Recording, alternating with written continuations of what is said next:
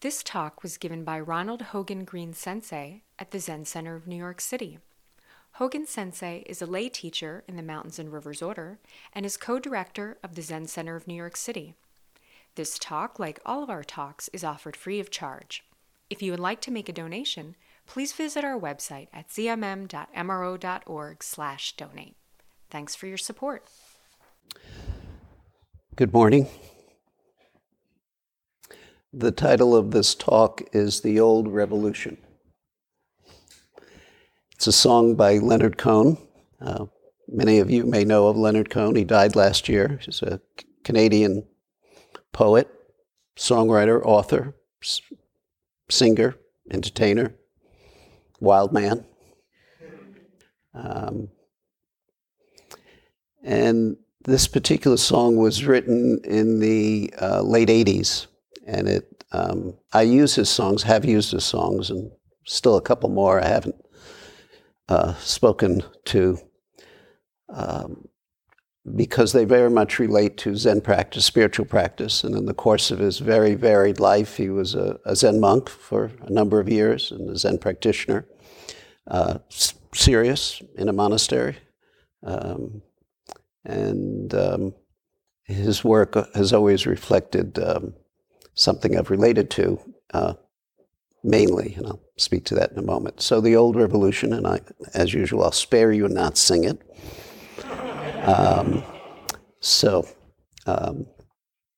I finally broke into the prison. I found my place in the chain. Even damnation is poisoned with rainbows. All the brave young men, they're waiting now to see a signal, which some killer will be lighting for pay.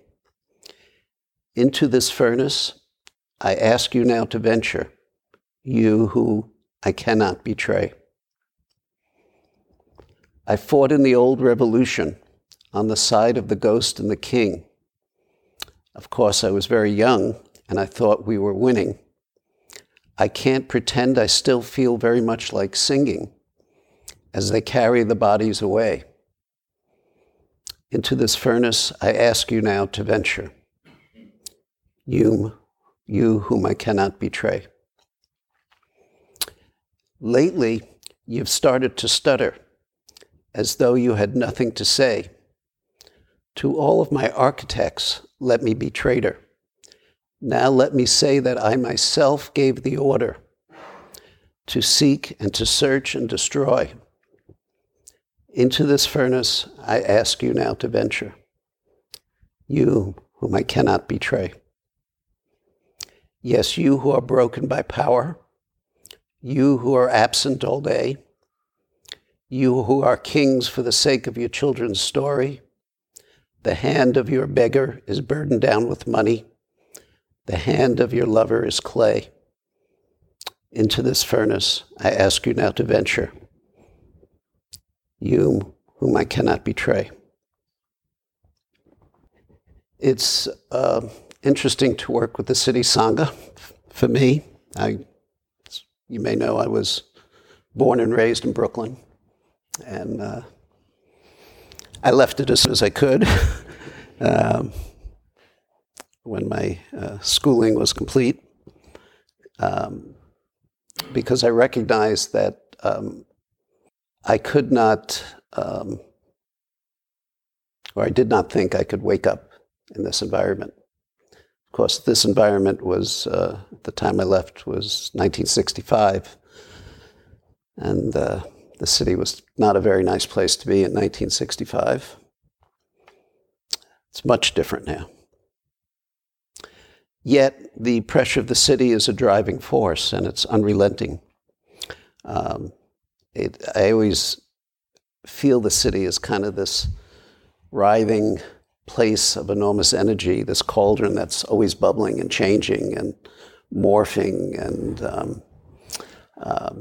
and you may or may not see that over the short term, but when you've experienced the city for a lifetime and you've seen every neighborhood you've experienced change into some other neighborhood and realize that never stops, it's impressive, that driving force. And it puts enormous pressure on us to close in on ourselves and protect ourselves, to separate ourselves, to stake our ground, and to stake our individuality. And this protection comes at a heavy price. We tend to carve out distance from one another. And with this distance comes distance in our relationships, comes degrees of alienation. And the alienation permeates our relationships, casual relationships, passing on the street relationships, intimate relationships, friendship relationships. So those we work with, those we have romantic relationships, those we pass on the street. And so we become alienated from our very source of being, from our heart. That becomes our way of navigating our life, is with distance. And we feel that. And we feel that, yet it can take a fair bit of suffering and pain, and recognizing our own limited capacity that's imposed in the way that we're living, before we're willing to question the most basic assumptions that we may have about how we're living. And, we can carve out a place in this city or any place where we and ours are protected. But that's the walls. We're protected.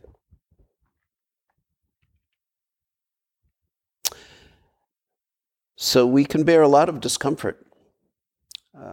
We can bury a sense of wrongness beneath the goal. So what's the goal?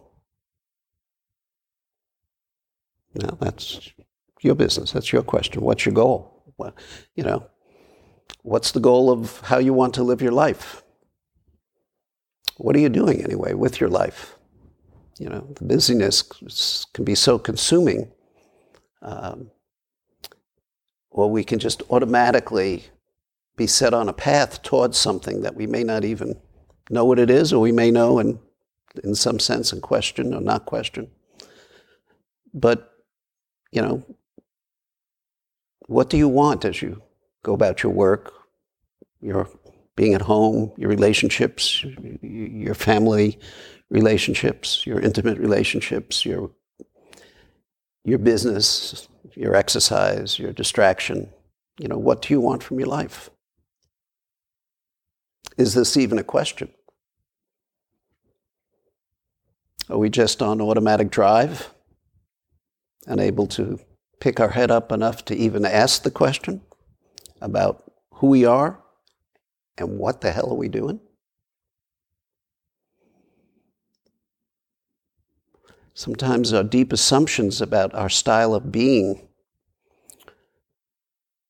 are so deep they don't seem like assumptions. They're just a given. They're in place. They're a block of granite about who we are. It's just the way we are. It's just the way things are. And life goes by, life goes on.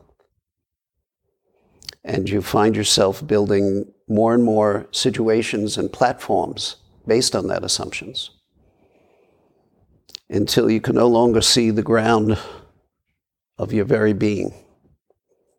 It's just piled on one another. This, Leonard Cohen wrote supposedly songs, but they're all poems. He couldn't make a living as a poet. So he, like Bob Dylan, took his poems and made them into songs. And you can almost always tell someone like that because they have such a bad voice. But their bad voice is so clear and clarified by what they're saying, that they have such a terrific voice, that the voice, it's not a sweet voice, it just penetrates you, it goes right into your body. And that's how, I wonder if there's the same thing in music. I'm asking a musician that, but he'll tell me another time. But, I always wondered about a certain group of singers who could do that. So the Old Revolution was written in 1968-69, maybe 3 or 4 years after Kennedy's assassination. right immediately after Martin Luther King's assassination, Robert Kennedy's assassination. It was written during the Vietnam War, which for me is contemporary and fixed in my brain. It was written during the year of the Tet Offensive, which I don't know what it means to people in this audience, but literally, and is not well publicized in our history, but literally, I don't know, hundreds of thousands of Vietnamese were killed by that offensive, which was a massive attempt by North Vietnam to come into South Vietnam and take over the country, and expecting South Vietnam, the people of South Vietnam, to rise up, and much murder on both sides. It was the year of the chaotic Democratic Convention with riots. It was the year of Black Power salutes at the Olympics.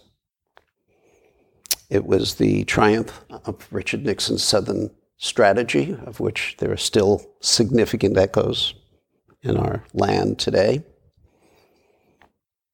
using a racist strategy to get him elected.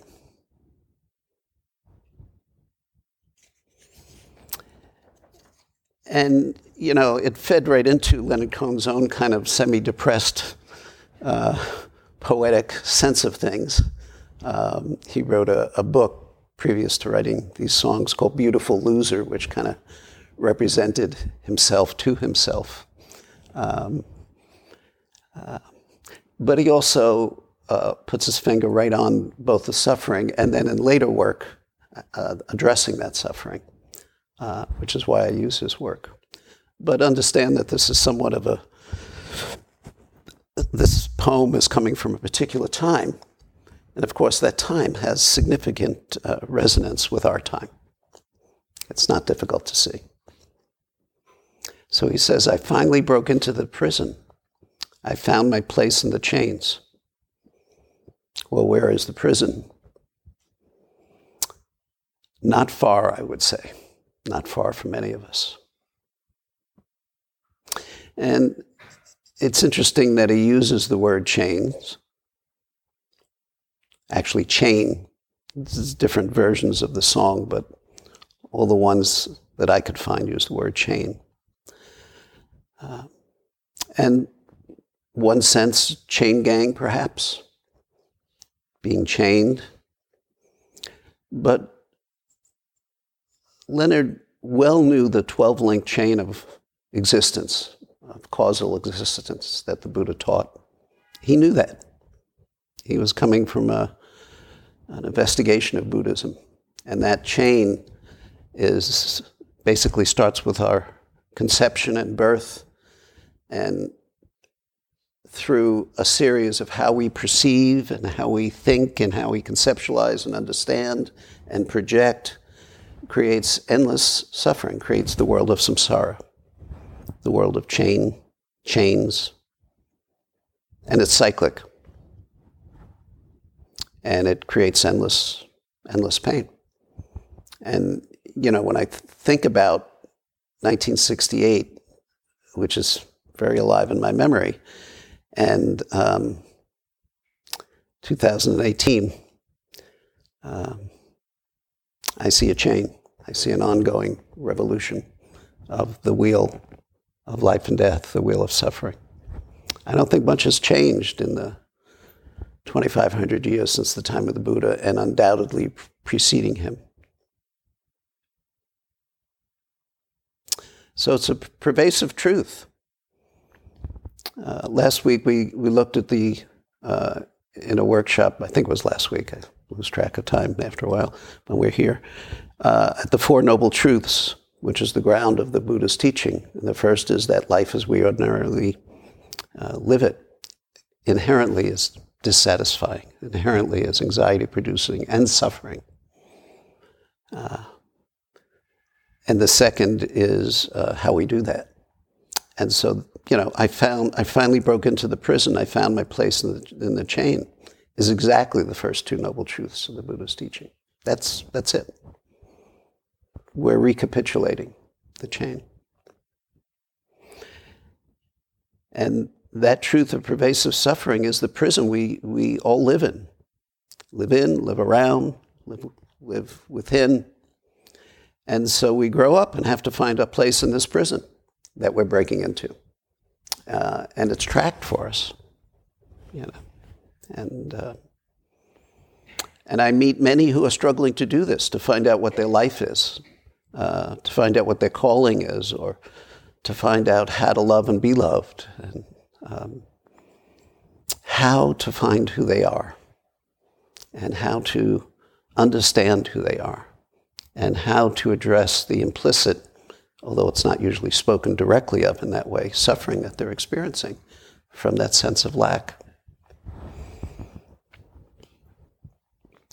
And in the midst of this, we have to find a way to support ourselves. So we live in this overtly capitalist society, which demands that, you know, quote, the cream rise to the top, even though it's a fixed game. We have to live. We have to do this in a culture with all of its challenges, its racial challenges, its gender challenges, its power, the dominations that exist, the severe imbalances in education, in wages, and social inequities, which I'm not sure it's any worse. In fact, in some ways it may be better, but it is certainly much better defined nowadays than it has been. It's much clearer. It's much more obvious. So we can certainly appreciate that it's visible.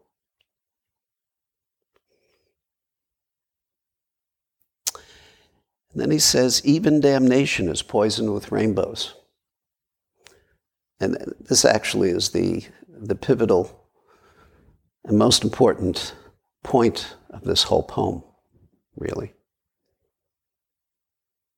Of course, damnation is poisoned with rainbows. But it takes a certain desperation on our part to give up the suffering as the entirety of living, no matter what is before us. A certain willingness to challenge and to question what hurts so much. A willingness to look carefully into our pain and to see where it arises from, because it's arising from us. To see the inevitability of that pain on the road before us.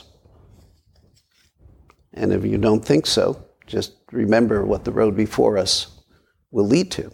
As the Buddha said, sickness, old age, and death. That's inevitable. There's nothing you or I or he can do about that. It takes a significant, a deep determination to trust something within us. To trust that who we are is fundamentally rich. It's fundamentally wide and big, full of goodness. That we ourselves, no matter what our feelings are, no matter what we think, no matter where we place ourselves in our own mind, no matter what the outer or inner circumstances of our life are, is full of goodness and willing and able to live in this inherent goodness, and it's inherent. That's the important part. It's a given. It's who you are.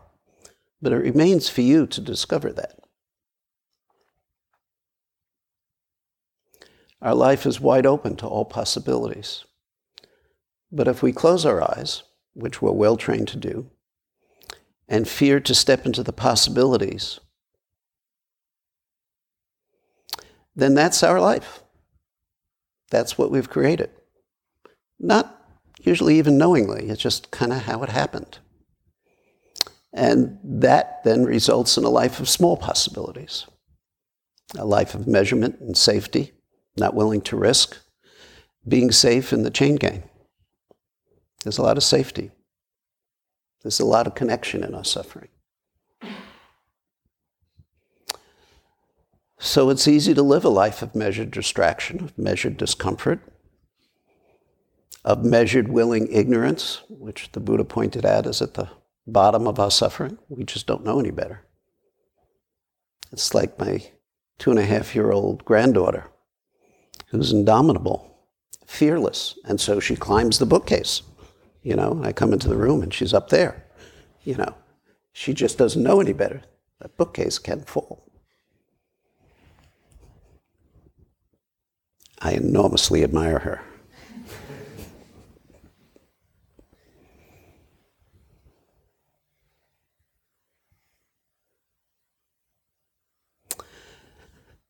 So we can keep our head down on our chest and not look up,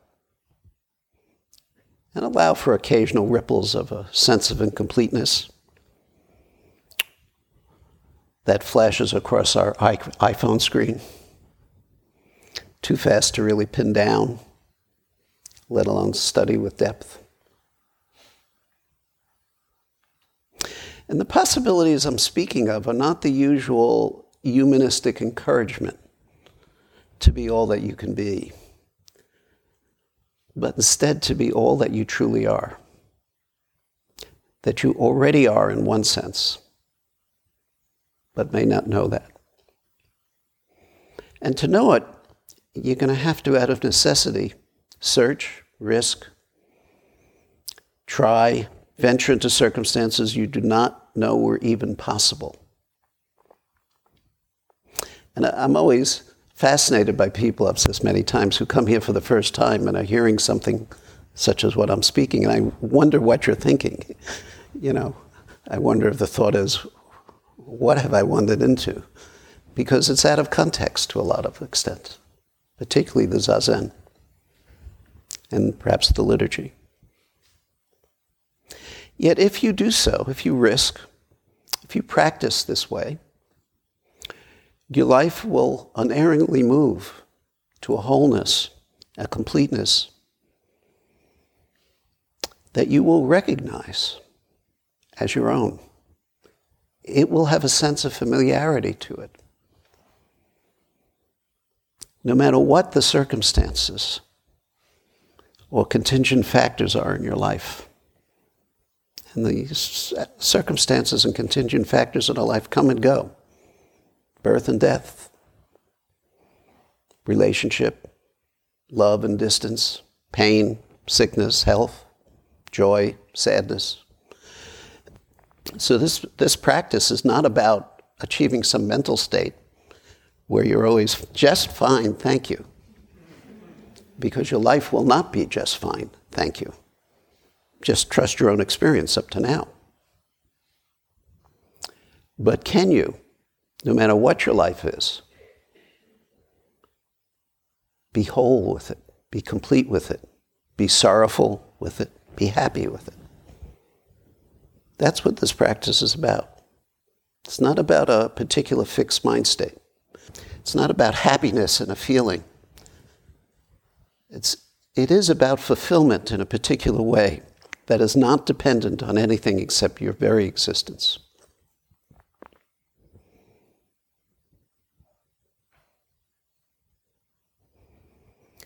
And from that perspective, wherever you look, you can see and understand possibilities of a wholehearted way.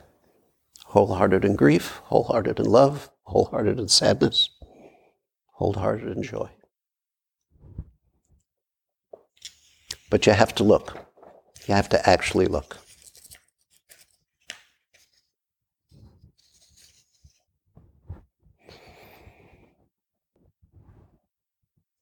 In a fascicle, in a section that Dogen wrote, he wrote about his experience with his teacher in China, Ru Jing.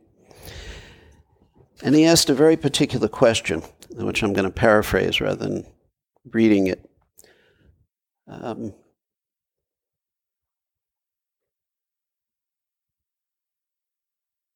Well, this is what he says. It's taught that enlightenment is the same in the beginner's mind as the experienced practitioner's mind. But how can this be possible? If this is so, then immediately upon first arousing the bodhisattva aspiration for enlightenment, you would already be a Buddha.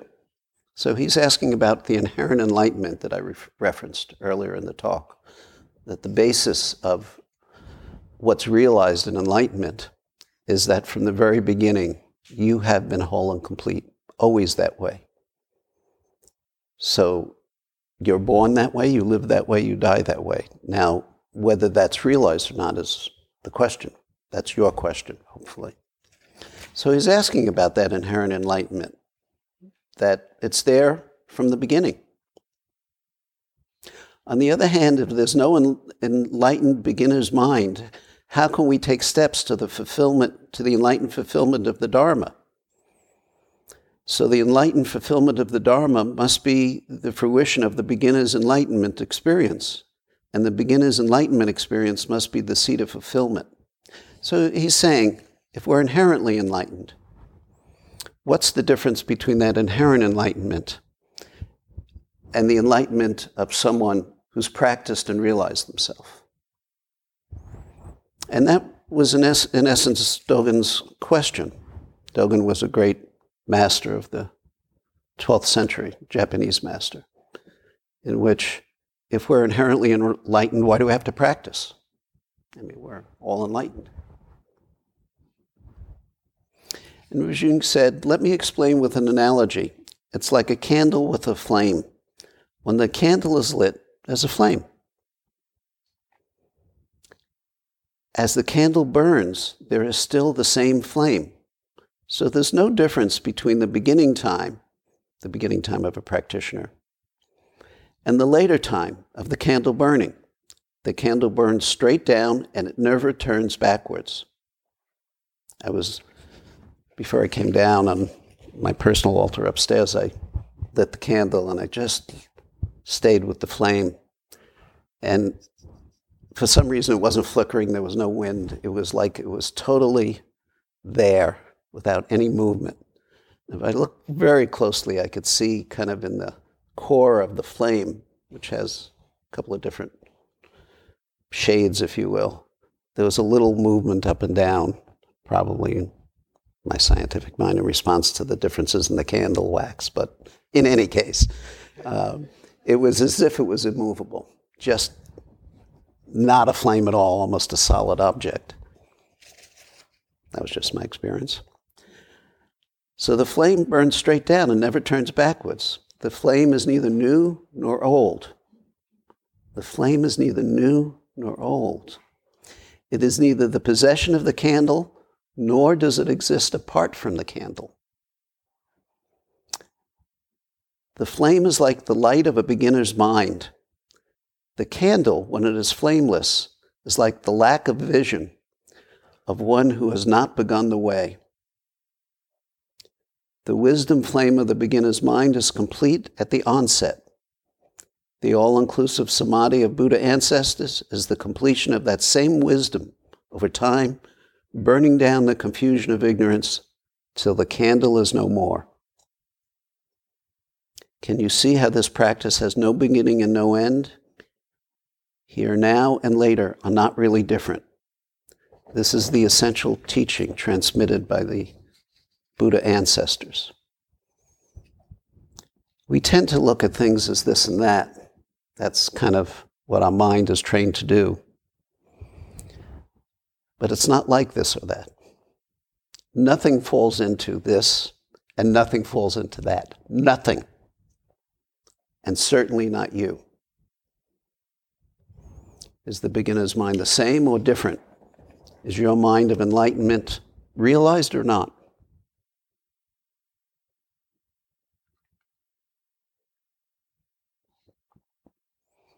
All the brave young, he wrote, all the brave young men, I wrote all the brave young humans.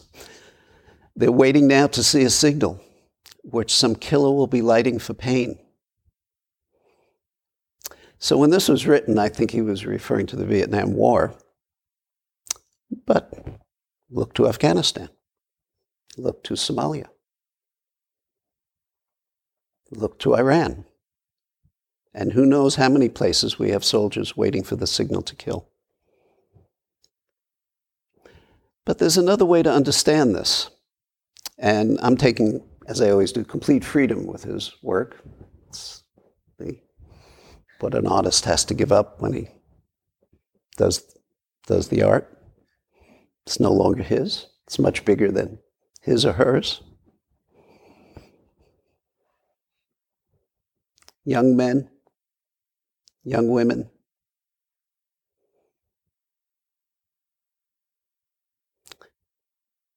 you see the candlelight on the altar? You see the lit incense being offered? That's an offering to the killer, the one who will help you awaken. The teachings, the teachers, the Sangha, and of course, you yourself. You're the killer,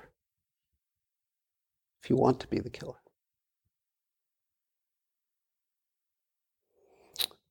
We vow to kill our delusions, meaning giving our life to our wholeness, our inherent wholeness, and letting the suffering die away. So the only question for you, regardless of your age, are you one of those brave young people?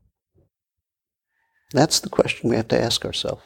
Another way of saying, what is your life? What do you want for your life? These are the circumstances of your life. You're in New York City now, here, living. What are you going to do with your life?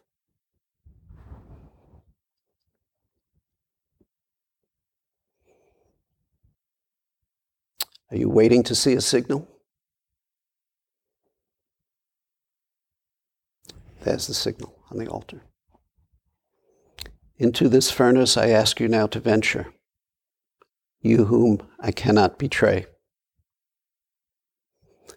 The one we cannot betray, if you're willing to head towards that light, is simply yourself, your very self. That's the one. When Leonard Cohen seems to speak of others, he's only speaking of you. He understands there are no others. It's just you, just him. He says, I fought in the old revolution on the side of the ghost and the king. So did I. The ghost is probably JFK. And the king is Martin Luther. We just had his 50th anniversary of his death. And I studied, I looked carefully because there was a lot of clips of the last speech he gave just before he was assassinated. And between that and reading about where his mind was in those days and the words of that speech, if you look at the words of that speech, they remind me of Moses taking his people to the promised land, but knowing he could not enter the promised land. And I had that clear sense, for whatever it's worth, that he was having some sense about his own coming death. And I think you can see that in his face. Maybe I'm reading it into it, I don't know. But he was not in a tremendously happy place. That is obvious.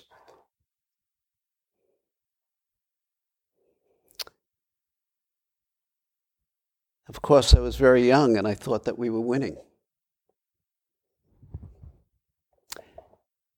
And I did. I was young and I thought we were winning. And in the short term, in a few years or decades, we do win. Meaning the foolishness of the people in power and the foolishness of people around me, as well as my own foolishness, is diminished. And in some ways, the suffering of the world seems diminished.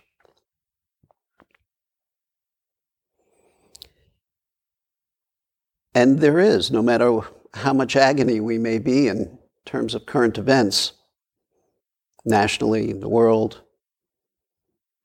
in many ways, we're more civil, less tribal, and there is more opportunity around the world. And big changes are coming, I'm told, with the technological changes, with artificial intelligence. Revolutions are starting to occur in our society. Things are being uprooted. And yet, social improvements, perhaps racial improvements, gender improvements aside, all of the suffering that we can experience as humans in the present is the same as it was in the time of the Buddha. That seems to be an ongoing perspective, independently of what happens in society. So when we look outside us for improvement to satisfy the hole in us, it doesn't seem to. In fact, you can almost say, you could make a case. I don't want to make it too much from my position of privilege and enough to eat and a good place to sleep, that some of the happiest, or at least people able to be at one with the circumstances of their life, have the least. But I don't want to take that too far. I can't pretend I still feel very much like singing as they carry the bodies away.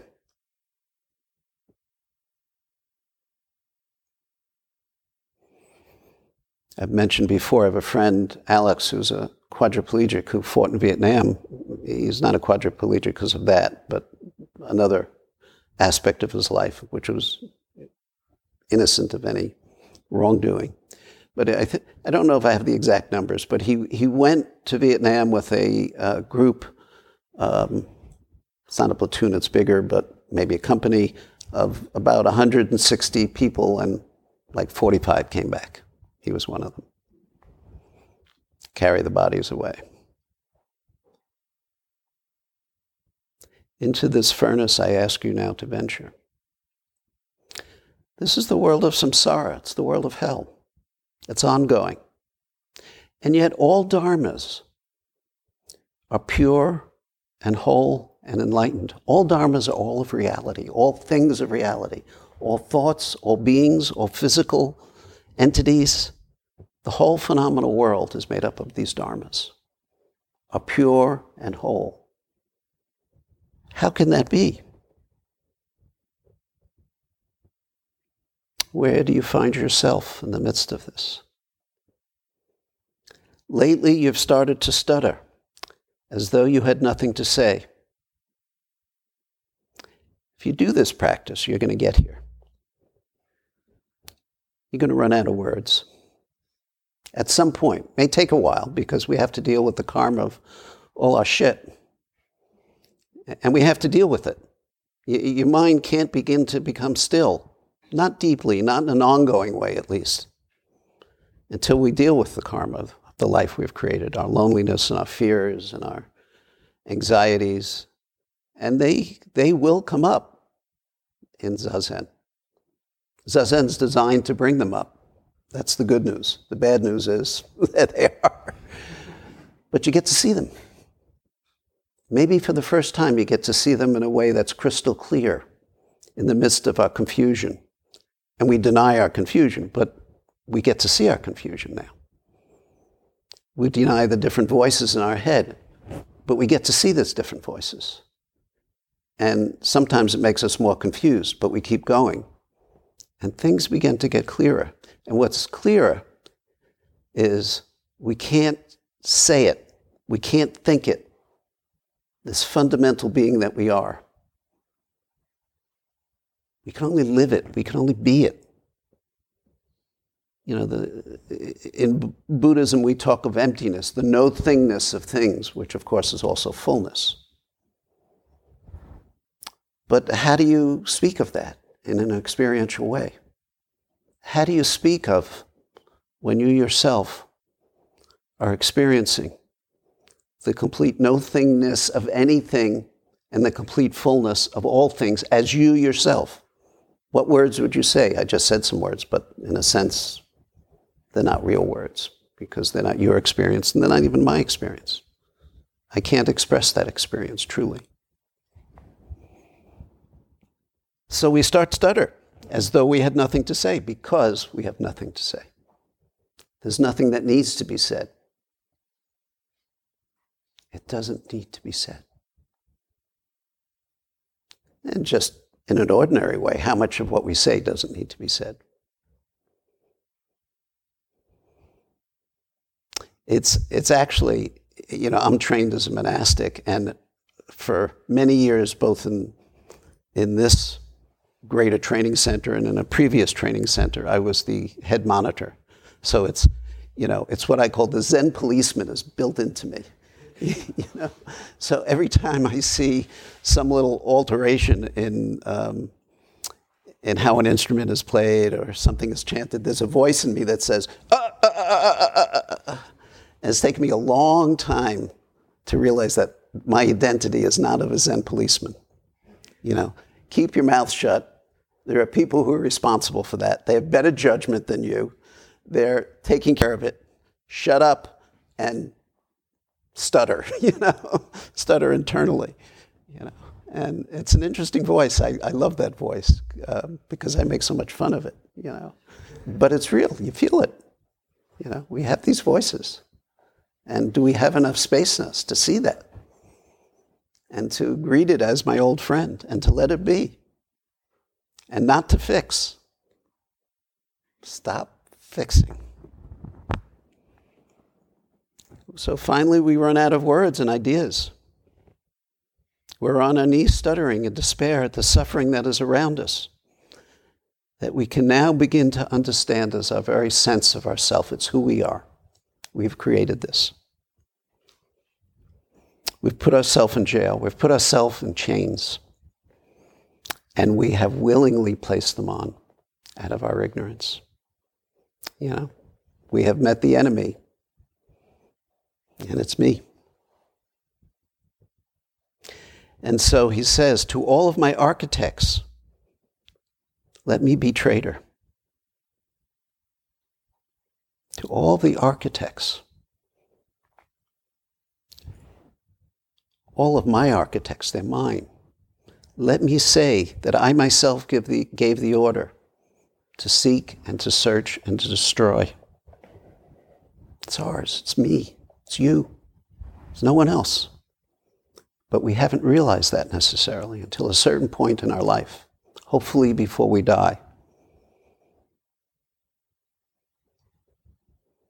Our architects is this conditioned life. It's a life of the cultivation of death of ourself. Not just physical death, spiritual death. It's a very small box, that death. It's a coffin. And we have consciously or unconsciously chosen it. Will we wake up? Will we consider entering this life from a way that is so different than anything we have understood before, so that our very vow to awaken, we take vows, we will in a moment, take vows to awaken, shakes us to our fingers and toes, makes our body shake. Into this furnace I ask you now to venture, you who I cannot betray. Yes, you who are broken by power. That's us. We are broken by power. You who are absent all day. How many days of your life have you been absent from? You who are kings for the sake of your children. Children's story. There's that too. You are heroes. There's deep compassion in you. The hand of your beggar is burdened down with money.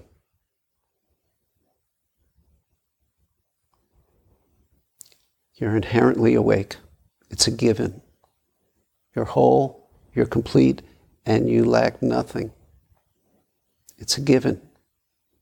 Now sit your butt down and study that for yourself. Study your own mind so you can see past the confusion and the pain. Trust that. Trust what you cannot understand and yet realize as your own heart.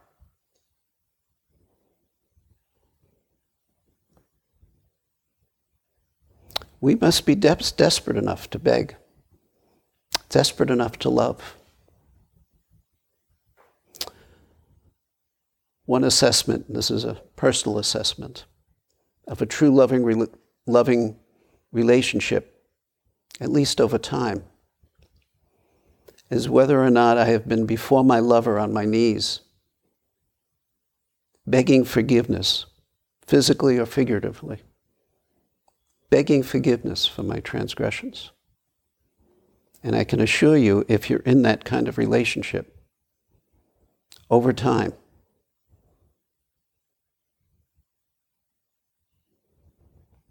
that's a necessity for true love. It's the same with loving the Dharma.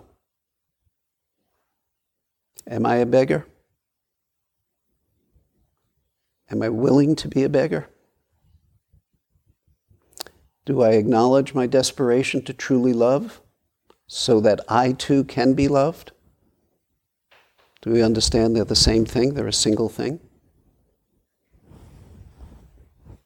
And yet, we're already loved in a spiritual sense, already held. The hand of your beggar is burdened down with money. Again, when he says your, it means you. You yourself is burdened down with money. You have everything you need. We've always had it. We just need to see it. We're all human. We all make mistakes. We get confused by our endless desires. We make choices to be ignorant of the possibilities of what opening our heart can mean to ourselves, to all beings. We're all blind. And yet we can see. Into this furnace, I ask you now to venture. You who I cannot betray. Thanks so much for listening. For meditation supplies such as meditation cushions, incense, malas, liturgical instruments, books, and more, visit the monastery store at monasterystore.org. Support for your spiritual practice at home.